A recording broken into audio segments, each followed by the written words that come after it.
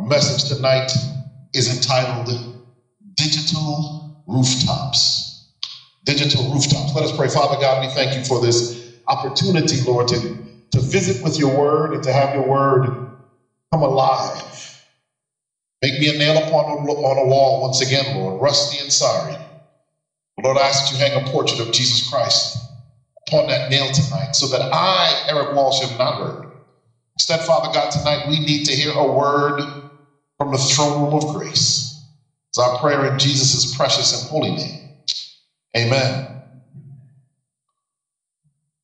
So we're going to start tonight by talking about one of my favorite Bible characters, a king, shepherd boy, the youngest sibling, a master musician, a poet, songwriter by the name of David. If you understand David, there's a lot that the Bible will teach you about life. First of all, let's start in 1 Samuel 13 and verse 14. We're going to start at the time when David is called. The time when David is called, the Bible says, 1 Samuel 13:14, but now thy kingdom shall not continue, speaking to Saul. The Lord hath sought him a man after his own heart. The Lord hath commanded him to be captain over his people because thou hast not kept that which the Lord commanded thee. So David, from the outset, is chosen to be king over Israel because he is a man after God's own heart. Now, his name, the name David, Acts 13:22, I skipped one. And when he had removed him, talking about Saul again, he raised up unto them David to be their king, to whom also he gave their testimony, and said, I have found David the son of Jesse, a man after my own heart, which shall fulfill all my will. In the Old Testament, the New Testament, David is referred to as a man after God's own heart. Important to remember that that's the starting point of where we come into David's story. Now, David is the Hebrew word David, which was probably derived from Hebrew DWD, meaning beloved. It's probably what David means. No one else in the entire Bible has the name David.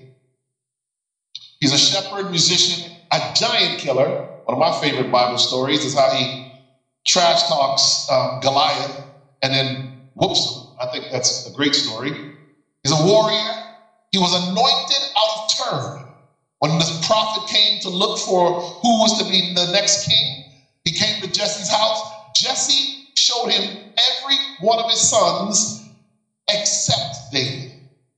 When Samuel was done examining all the other brothers, he said, wait a minute, is there anybody else here? And they said, you have one, the little runty little one that we leave out there with the sheep.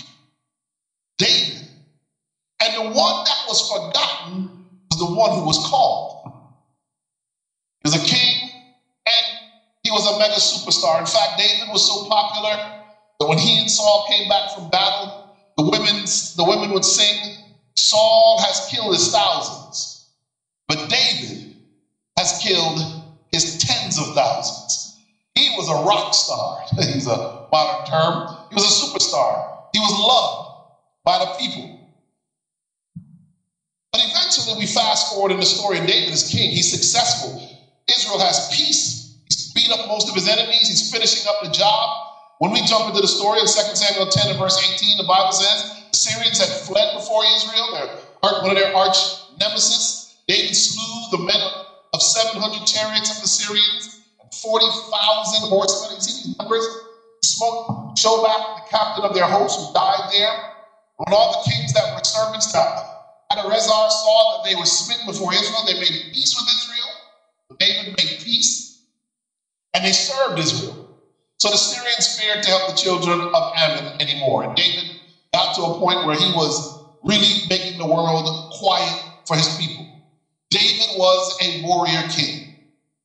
But he wasn't just a warrior king. He was an incredibly successful warrior king. He laid down his enemies by the power of God. Those who he didn't fight, they asked for peace.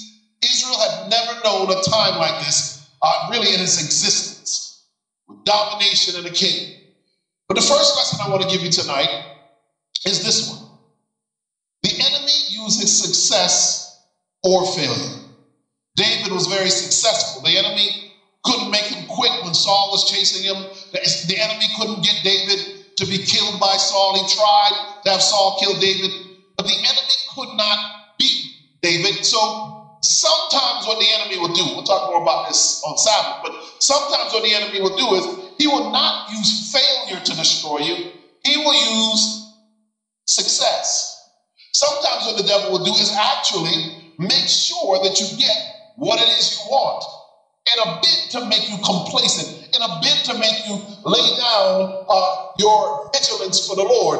The enemy will sometimes allow you to be successful so that you will stop fighting for God. Never forget that lesson. Because many people that come from Jamaica or Ghana and they reach to the United States or Europe, and they get there and they start making money that has a lot of value, and they buy a nice car and a nice house, and all of a sudden when success reaches them, church is no longer so important. They don't really worry about being Adventist anymore. So I challenge you, when you're successful, to always remember something I told you last night. Success doesn't come from you. Give God the credit for your success and move on. If not, what happens to David can happen to you. 2 Samuel 11 says, and it came to pass after the year was expired, at the time when kings go forth to battle, that David sent Joab and his servants with him and all Israel. And they destroyed the children of Ammon and besieged Rabbah. But David tarried still at Jerusalem. So there was a time of year when the kings would all go to fight. David was supposed to go and fight with all the other kings. David was so successful, he's like, I'm going to stay home, chill out. No reason for me to go fight. We can't lose. And so he sends Joab to go and fight instead. So David doesn't go, Joab goes. And when Joab goes, they do well. So David stays at home. The Bible says he tarries, meaning if you take that word back to the Hebrew, it's like he hangs out knowing he really should have gone. The second lesson, an idle mind is easily corrupted. My Jamaican grandmother had a lot of really good, wise quotes. And she would say stuff like, an idle mind is the devil's workshop. They say that down here? Yeah, they love that one, don't they? You sit there minding your own business at home. Your mother kicking the room door like she's Arnold Schwarzenegger or something in the Terminator. And she's like, an idle mind is the devil's workshop. Man, I just got a tool. I just want to hang out for a second. Right? An idle mind is easily corrupted. Ellen White says in the book Ministry of Healing, page 208, she says, it is wrong to waste our time, wrong to waste our thoughts. We lose every moment that we devote to self-seeking. If every moment were valued and rightly employed, we should have time for everything that we need to do for ourselves and or for the world. In the expenditure of money, in the use of time, strength, opportunities, let every Christian look to God for guidance. We are not to simply sit around. The second reason why David gets in trouble, he's successful, and then when he's supposed to be busy working for God, he's idle. So I want to challenge you again. I've been doing this all week. I want to challenge all of you again. Do not be idle on this campus in winning souls for Jesus Christ. Amen?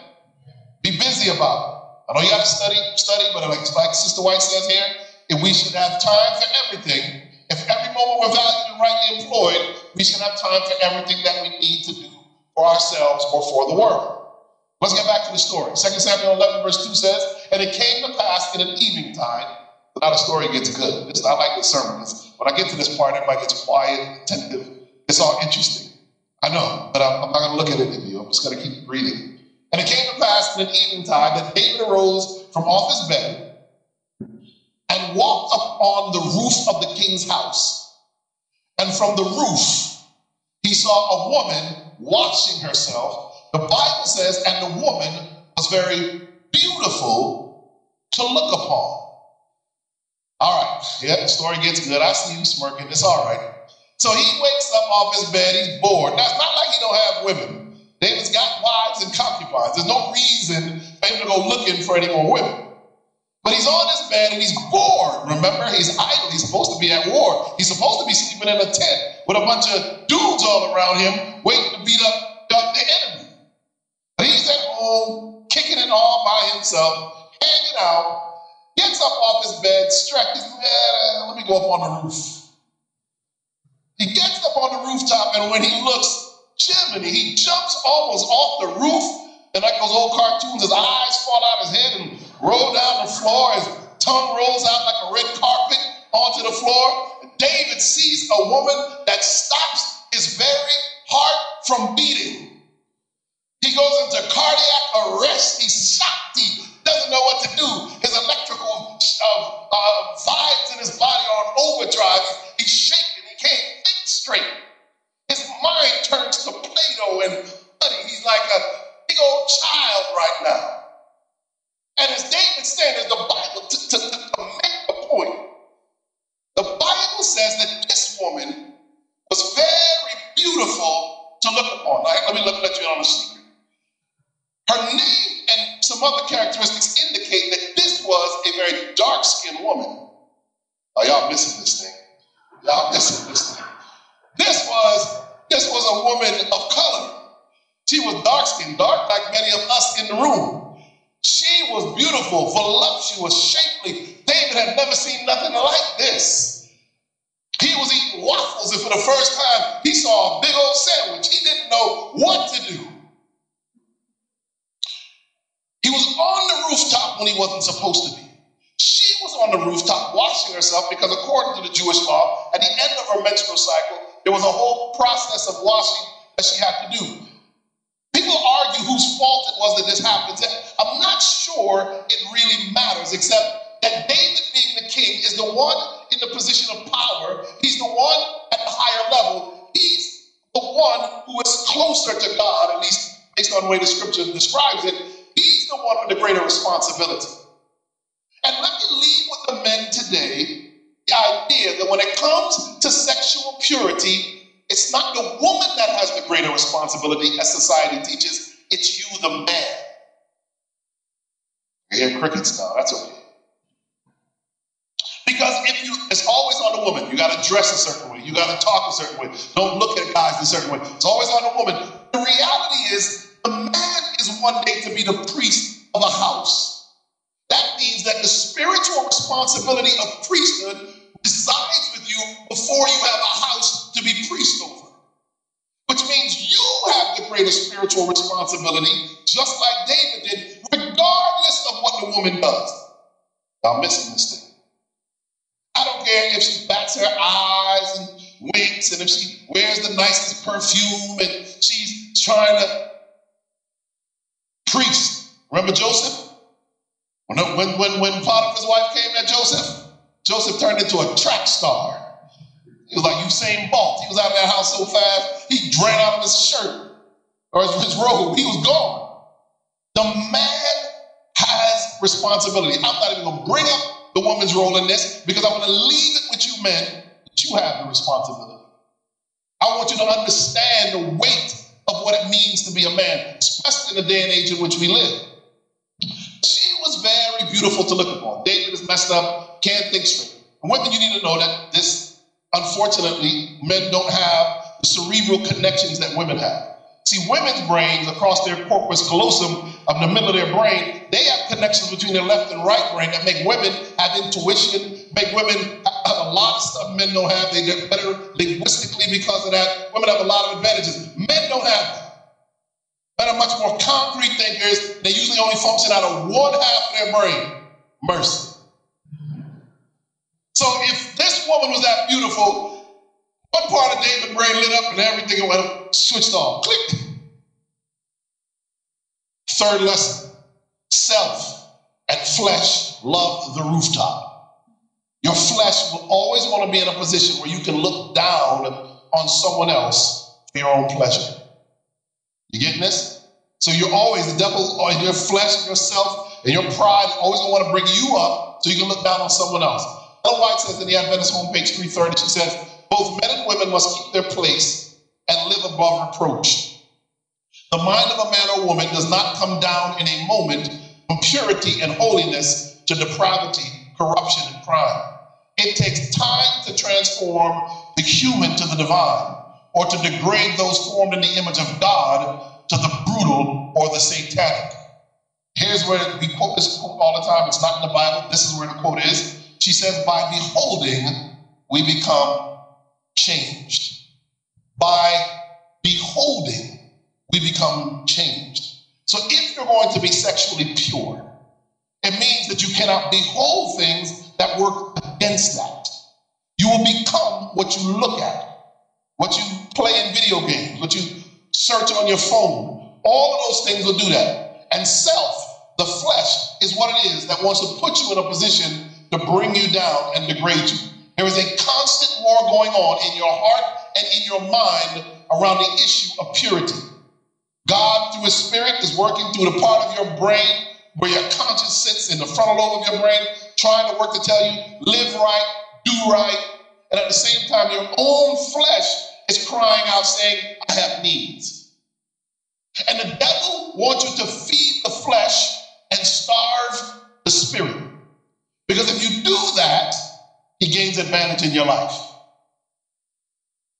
So we're going to look at the rooftop of technology. And that's why the sermon is called the digital rooftop, because all of us now have rooftops on our smartphones, on our tablets, on our computers, on the computers we borrow. So aided by the convenience and constant access provided by mobile devices, especially smartphones, 92% of teens, this is American data, but we can extrapolate. In fact, I see pretty much everybody on phones here just like there.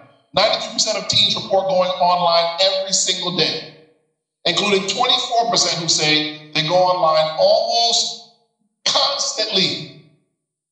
How do you stay online all the time? How do you eat and go to the bathroom? You're always online. More than half, 56% of teens defined in this report as those aged 13 to 17 go online several times a day. 12% report once a day use. Just 6% of teens report going online weekly, and 2% go online less often. This is from 2015, so it's probably worse now. Much of the frenzy of access is facilitated by mobile devices. Nearly 3/4 of teens have or have access to a smartphone, 30% of a basic phone. So these numbers are much higher now. While just 12% of teens, 13 to 17, say they have no cell phone of any type, African American teens are the most likely of any group of teens to have a smartphone, with 85% having access to one compared with 71% of white Hispanic teens.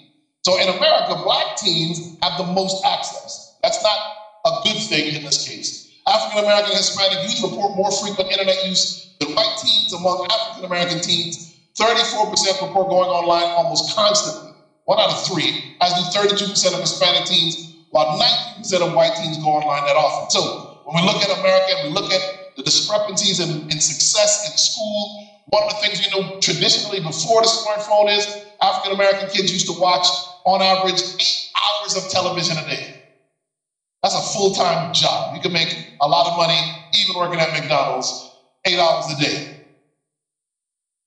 But now it's switched, and this has become what is so enamoring. This is what they're locked onto. This is the rooftop. The rooftop now is in your pocket. You carry it around in your hand. You can go up on the rooftop and look down on the Bathshebas of this world simply by going online with your smartphone. Research has long established that teens who watch movies, this is an important slide.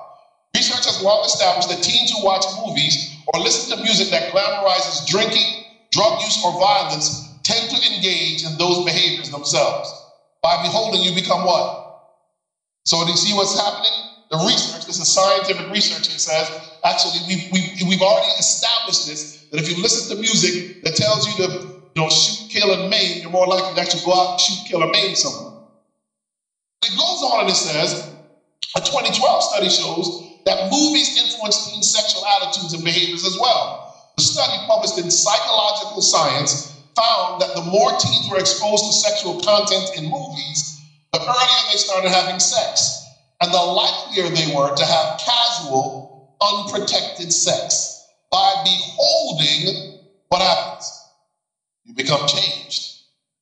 When you understand this, and this is secular research, this is not These people aren't Christians who wrote this or published this or did the research, I would assume. But when you understand that that statement, by beholding we become changed, is true, it ought to affect the way you think about what you watch, what you listen to, everything about what you do. Because some of the sin we're struggling with is sometimes sin we're literally feeding ourselves.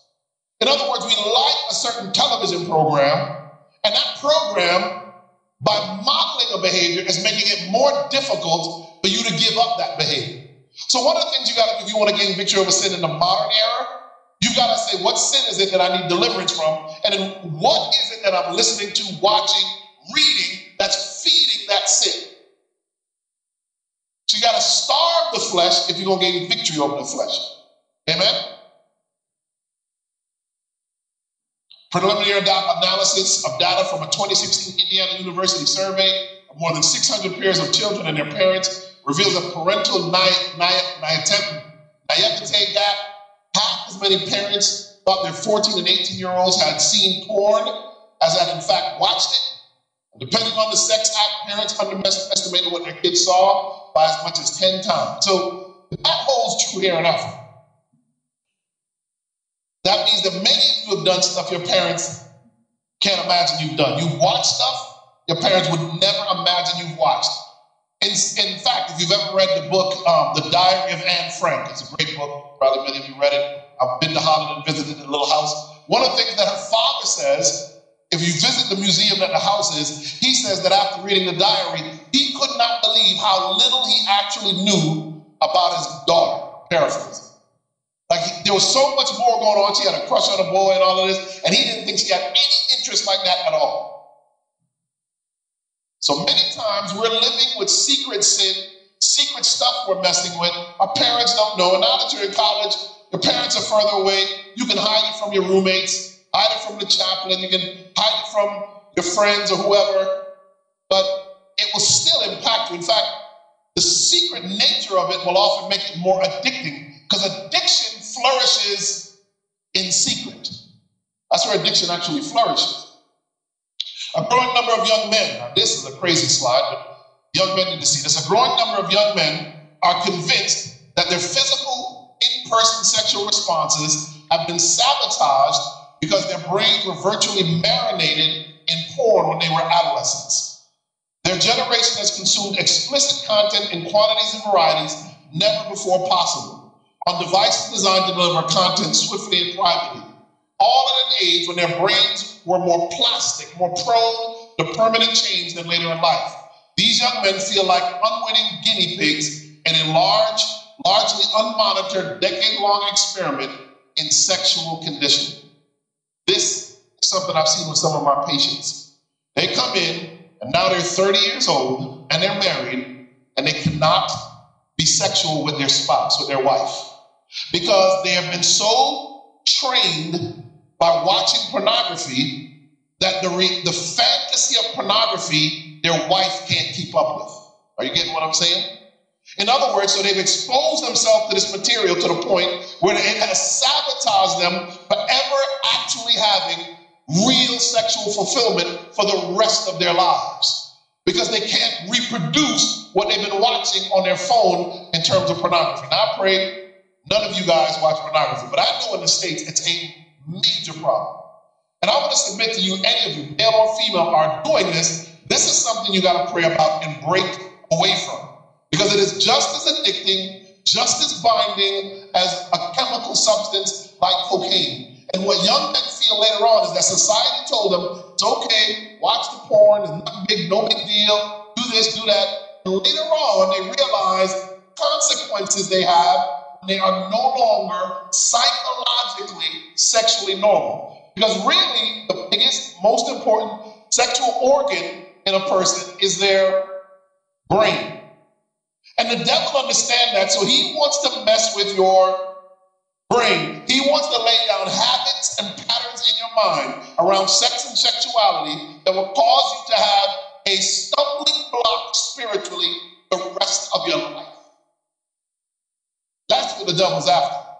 He wants to mess you up. And you notice what the researchers say here. They say, listen, this happens at a time at an age when their brain, the boys' brains, are more plastic, more prone to permanent change than later in life. In other words, when you're young, your brain is more malleable, it's more moldable, it's more formable. Your brain does not finish developing until you're 25, 26 years old. So when you start smoking weed or drinking alcohol or watching pornography at 15 and 16, you literally permanently alter the way your brain was to be developed, especially on certain issues. This is really important stuff because you live in a time when, especially if you leave here and go to the West, you live in a time when there's so much explicit sexual material and the society is so sexually open that if you're not careful and if you can't manage and control these things, Satan will sweep you away like he did David. The rooftop of technology, it's digital.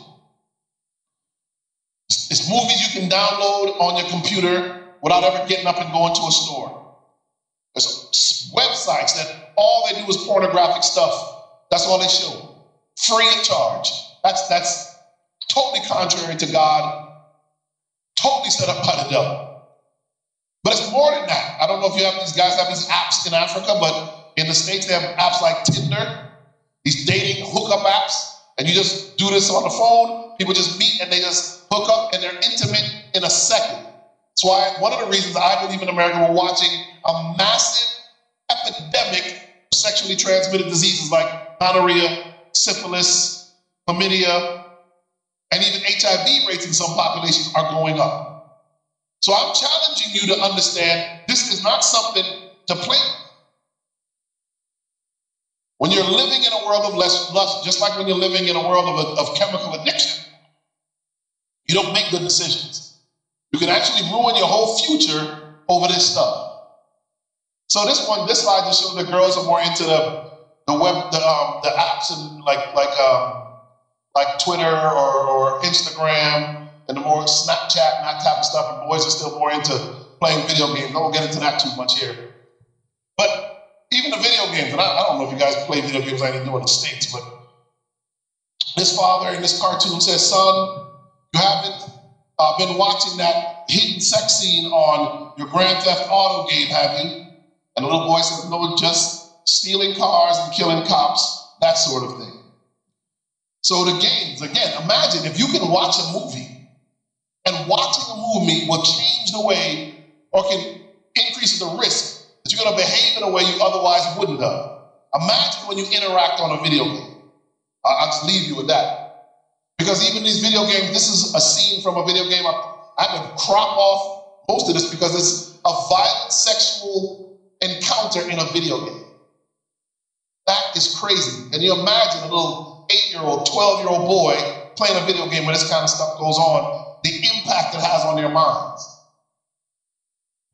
The girls often are getting into the social media thing like I was showing you. They're sexting. You guys know what that is? They take pictures of themselves in compromising positions or parts of themselves they should not take pictures of and send it to someone else. I know it sounds crazy, but it's very common. Body shaming and bullying, sexual obsession, predators. You see this? You should see who your daughter met online last night. You'll have these predators who they're not really interested in, they're not really children. They act like they're children online so they can meet little children and go after them. And then I put on here narcissism of seeking likes. And so everybody, people, how many pictures do people take before they post it? There's a certain amount of narcissism to that. To always want to look good and always present yourself to everyone else like you're perfect, like you're always having a good time, like everything's always going right. Social media, in my opinion, is going to alter the way a lot of people see themselves because they're going to put out a persona that they're always happy, always having fun, always in control, when in fact, the opposite might be what's true. You know what I'm saying? I think social media is something you are to be very, very careful with. It has its uses, especially in the spreading of the gospel and sending people, Bible quotes and doing things online and posting things to uplift the kingdom. But you got to be very careful because whatever you put on there, how long does it stay there? Forever. 20 years from now, you're going for a job and the person pulls you up on Facebook and there you are. You understand what I'm saying? So you do have to be careful with that stuff. Ellen White says this, and she quotes Ephesians 6:12. She says, man is contending with foes who are stronger than he. Did you get that? You can't fight the foe. He's stronger than you. And the way the devil gets a lot of us, especially at this age, we think we can manage the mess. We can get into sin, we can get into trouble, but we can always find wiggle room out. You don't realize your enemy is stronger than you are. So she quotes, we wrestle not against flesh and blood, but against principalities, against powers, against the rulers of the darkness of this world, against wicked spirits in high places. Did you know that when you were a kid, the devil studied you? You were studied. Your facial expressions, what you like. When a girl walks by, young man, and you look, the devil reads what kind of girl it is, what kind of reaction you get. What is it about her you like? They record it, they keep track of it. 7 years later, you're sitting there minding your own business, and a girl who seems perfect to you walks in. And you think it's a coincidence. You don't know that girl's middle name is Lucy, because she like Lucifer. And you don't know she's there to mess up your entire life, but she got the look you like, the shape you like, she smiles the way you like, talks the way you like, and you think, whoa, look at this one, God has sent me an angel. Same thing goes for girls. The devil studies, he knows what you want, what you expect. And he'll give you the guy with the broad shoulders and the dimple in his chin.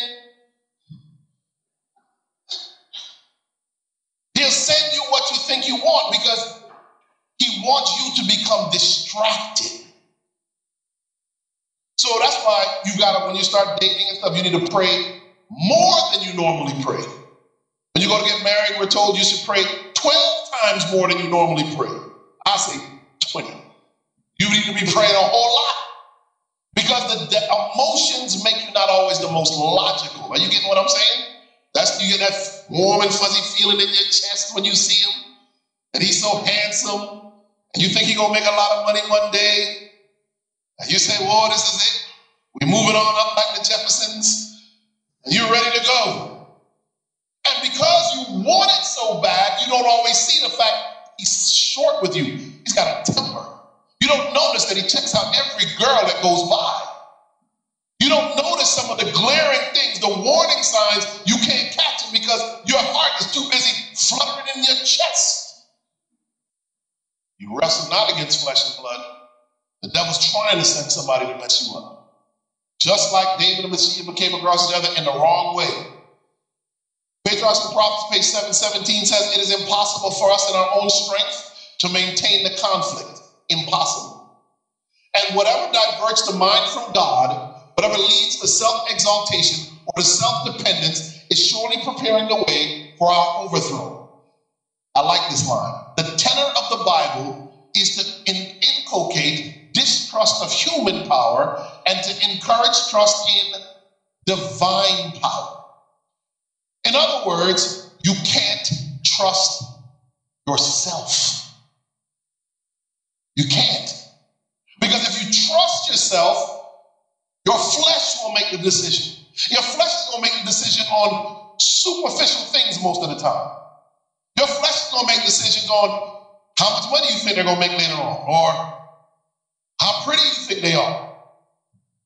But you got to be making decisions based on who are they in Christ. What kind of partner will they make with you if you're going to raise up a Christian family? You got to be thinking bigger than just what seems pleasing and pleasant in the short run. So 2 Samuel 11 verse 3, and David sent and inquired after the woman, Bathsheba, and one said, it is not this Bathsheba, daughter of Eliam, the wife of Uriah the Hittite? Now you got to get this. These two men were important. Her grandfather, or her father, I should say, Eliam, he was one of David's advisors. So Bathsheba was someone David knew her family.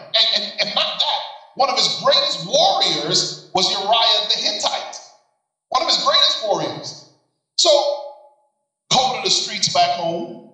You just don't mess with your homeboy's girl. You never do. 20 years later, you just she once dated your homeboy, you leave her alone. Not David. This was a warning. They told him this verse was the verse that was trying to tell David, listen, she's off limits. Because later on, his interaction with Bathsheba is going to sully his relationship with her father and, of course, lead to the murder of her husband. This was the warning. God was warning David with that statement right there. But look at what David does in verse 4. The Bible says, and David sent messengers and took her. She came in unto him, and he lay with her, but she was purified. That's why she was out there bathing. But she was purified from her uncleanness, and she returned unto her house. David finds out she's a woman he ain't supposed to touch. Her daddy's on his ivory council. Her husband is one of his most faithful soldiers. This woman is off limits. Even if you want to live foul, David, this one you ought not touch. David still sends messengers, takes her, and she comes in and she lays with him. Now, the worst thing some men will ever hear in their life is right here in verse 5.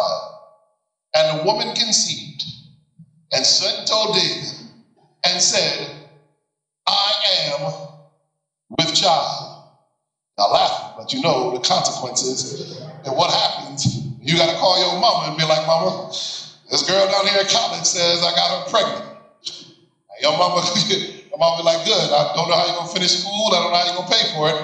But your father and I have just decided to cut you off. Hopefully they don't do that, but she says, I am with child. So the story turns.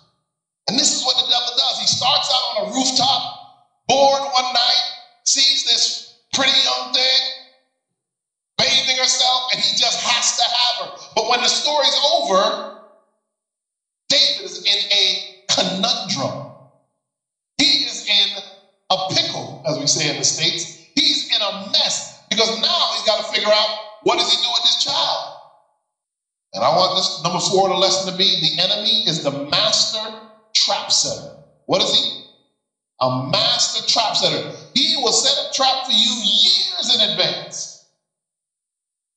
And I want to read this quote, be careful what you entertain. Sin fascinates before it assassinates. Sin looks real good on the way up. But boy, that ride back down is often very difficult. Though formed in the image of his maker, man can so educate his mind that sin which he once loathed will become pleasant to him. As he ceases to watch and pray, he ceases to guard the citadel, the heart, and engages in sin and crime.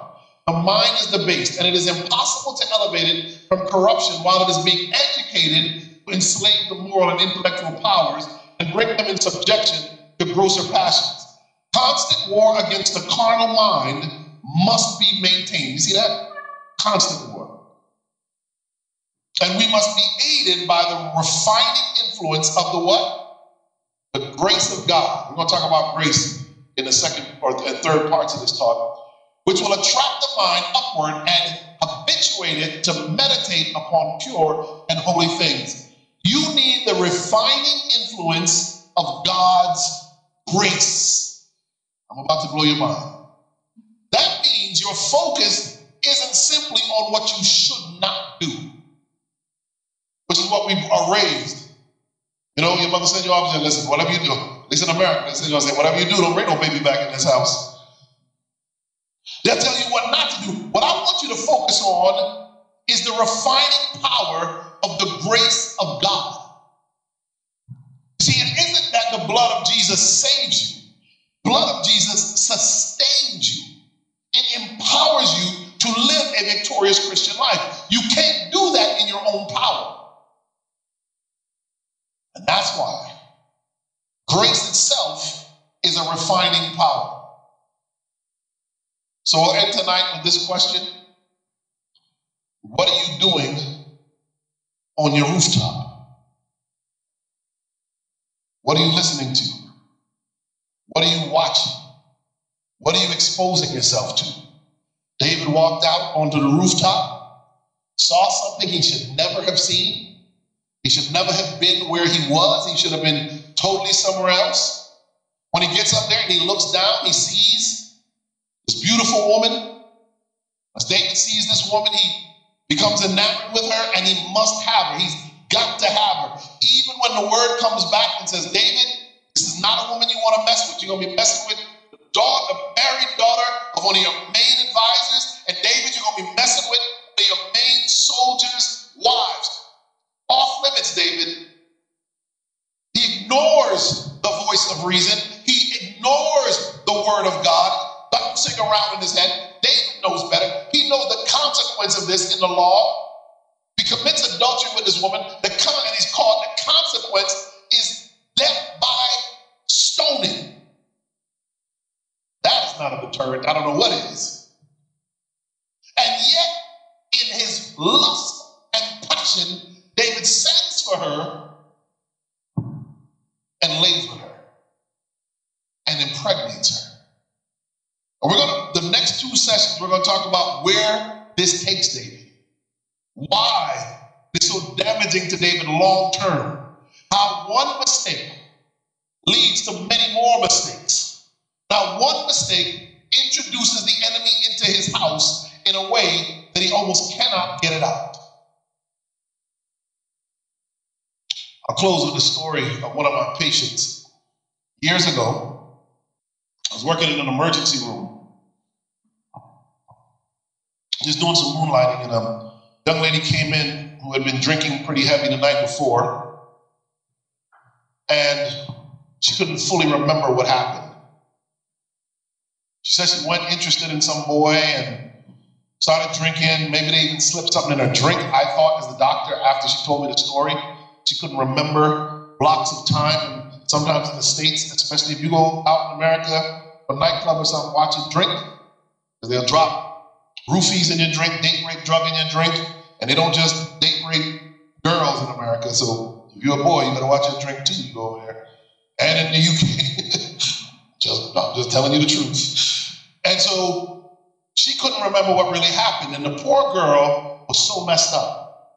She only knew that she had been intimate the night before. She could not remember with who. We tested her for all of the sexually transmitted diseases, and I think I even somehow saw her again and was able to, make sure we done all the tests and even go over the results with her. And by then she was having some symptoms and some problems. It turned out she tested positive for some sexually transmitted diseases. She was beside herself. She didn't expect to go out for this to happen to her. She didn't want this to happen to her. There was no excuse for it to happen to her. She had to be treated with antibiotics. She had to, any partners otherwise that she had to tell them that she'd been diagnosed with this stuff. And this girl began to cry. She began to boo-hoo, cry. She was beside herself. She was emotionally sick at the thought of all that she had gone through, because she'd stepped into a space she wasn't really supposed to be in. She didn't even really belong in that space, probably why some of the things that might have happened. She started to cry.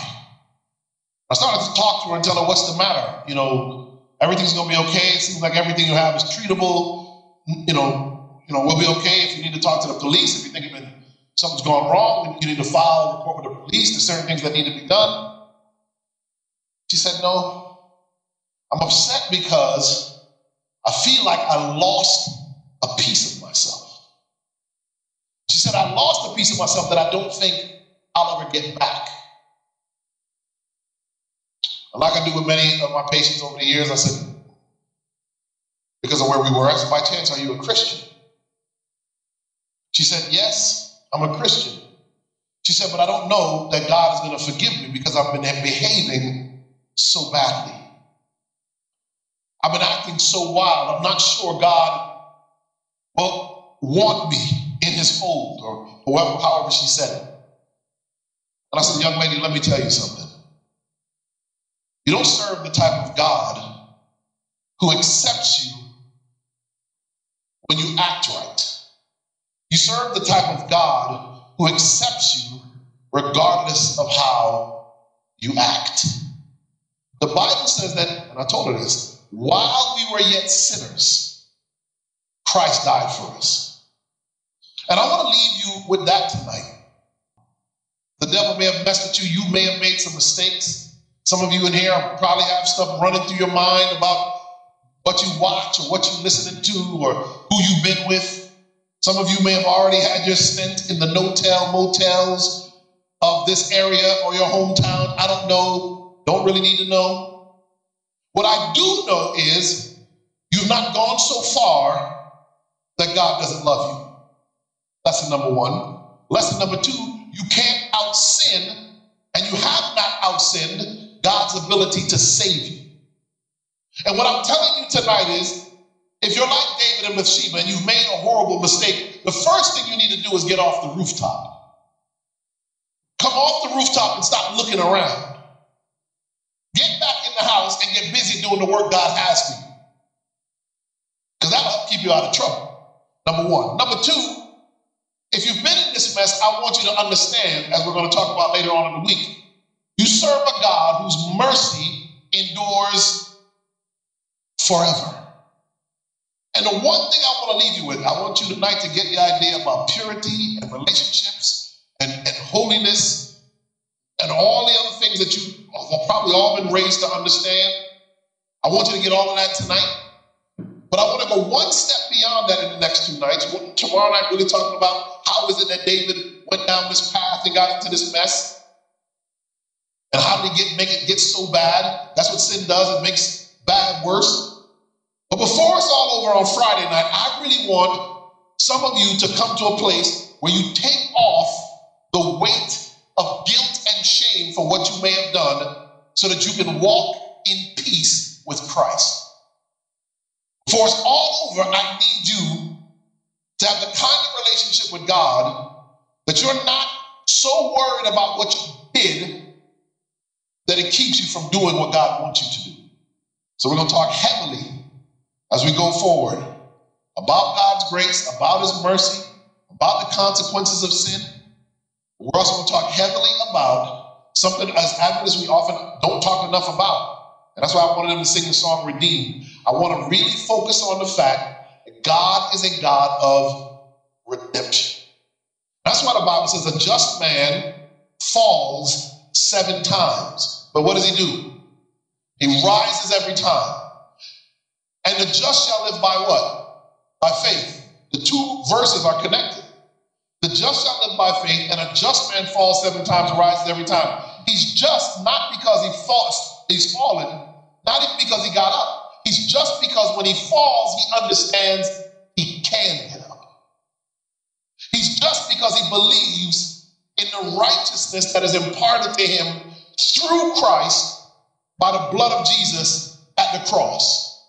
And I want you to get that so that you're not Christians who live in guilt and shame. You don't live the rest of your life looking over your shoulder. You're not constantly worrying about what you did. I want when the devil reminds you of your past, I want you to remind him of his future.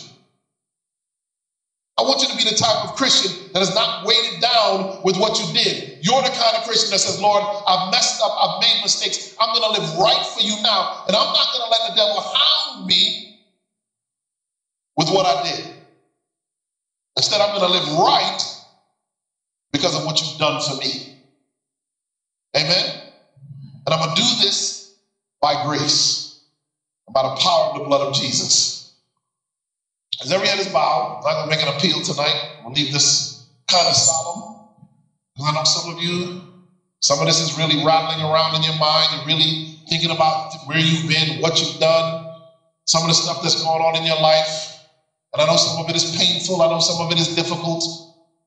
But I'm here to tell you tonight that Jesus, his blood, it still washes. It still cleanses. Let us pray. Father God, we thank you, Father, for being a God that despite the fact that we go up on the rooftop, despite the fact, Lord, that we wander to a place where we were never supposed to be in the first place, despite the fact, Lord, that we failed you, Lord, still your mercies endure forever. But Lord, tonight I do want to pray that these young people would make a serious vow to live righteously for you in the realm of sex and sexuality. that they will live according to your word. Father God, they would wait until the time is right before they get into sex and sexuality in their own lives. Father God, they would trust you that if they do it your way, they'll have a more complete and fulfilled life than if they do it the world's way. Lord, remove pornography for any in here who might be messing with that stuff. Remove it out of their lives. Lord, maybe there's some who are too caught up in social media, too caught up with a time on the internet. Lord, remove that from them if that needs to be removed. Lord, there's some in here who are in relationships that are not spiritually healthy. Not that they're equally or unequally yoked, but in the relationship, they're doing things that you do not find pleasing. Father God, give them the courage to end what needs to end so that they can start to live the way you asked them to. Tonight, Father God, pour out your Holy Ghost upon this band of young people and break the chains of sin from out of their lives. Give them liberty. Give them freedom from sin and shame. Is our prayer in Jesus' precious and holy name. Let the church say amen and amen. This media was brought to you by Audioverse, a website dedicated to spreading God's Word through free sermon audio and much more. If you would like to know more about Audioverse, or if you would like to listen to more sermons, please visit www.audioverse.org.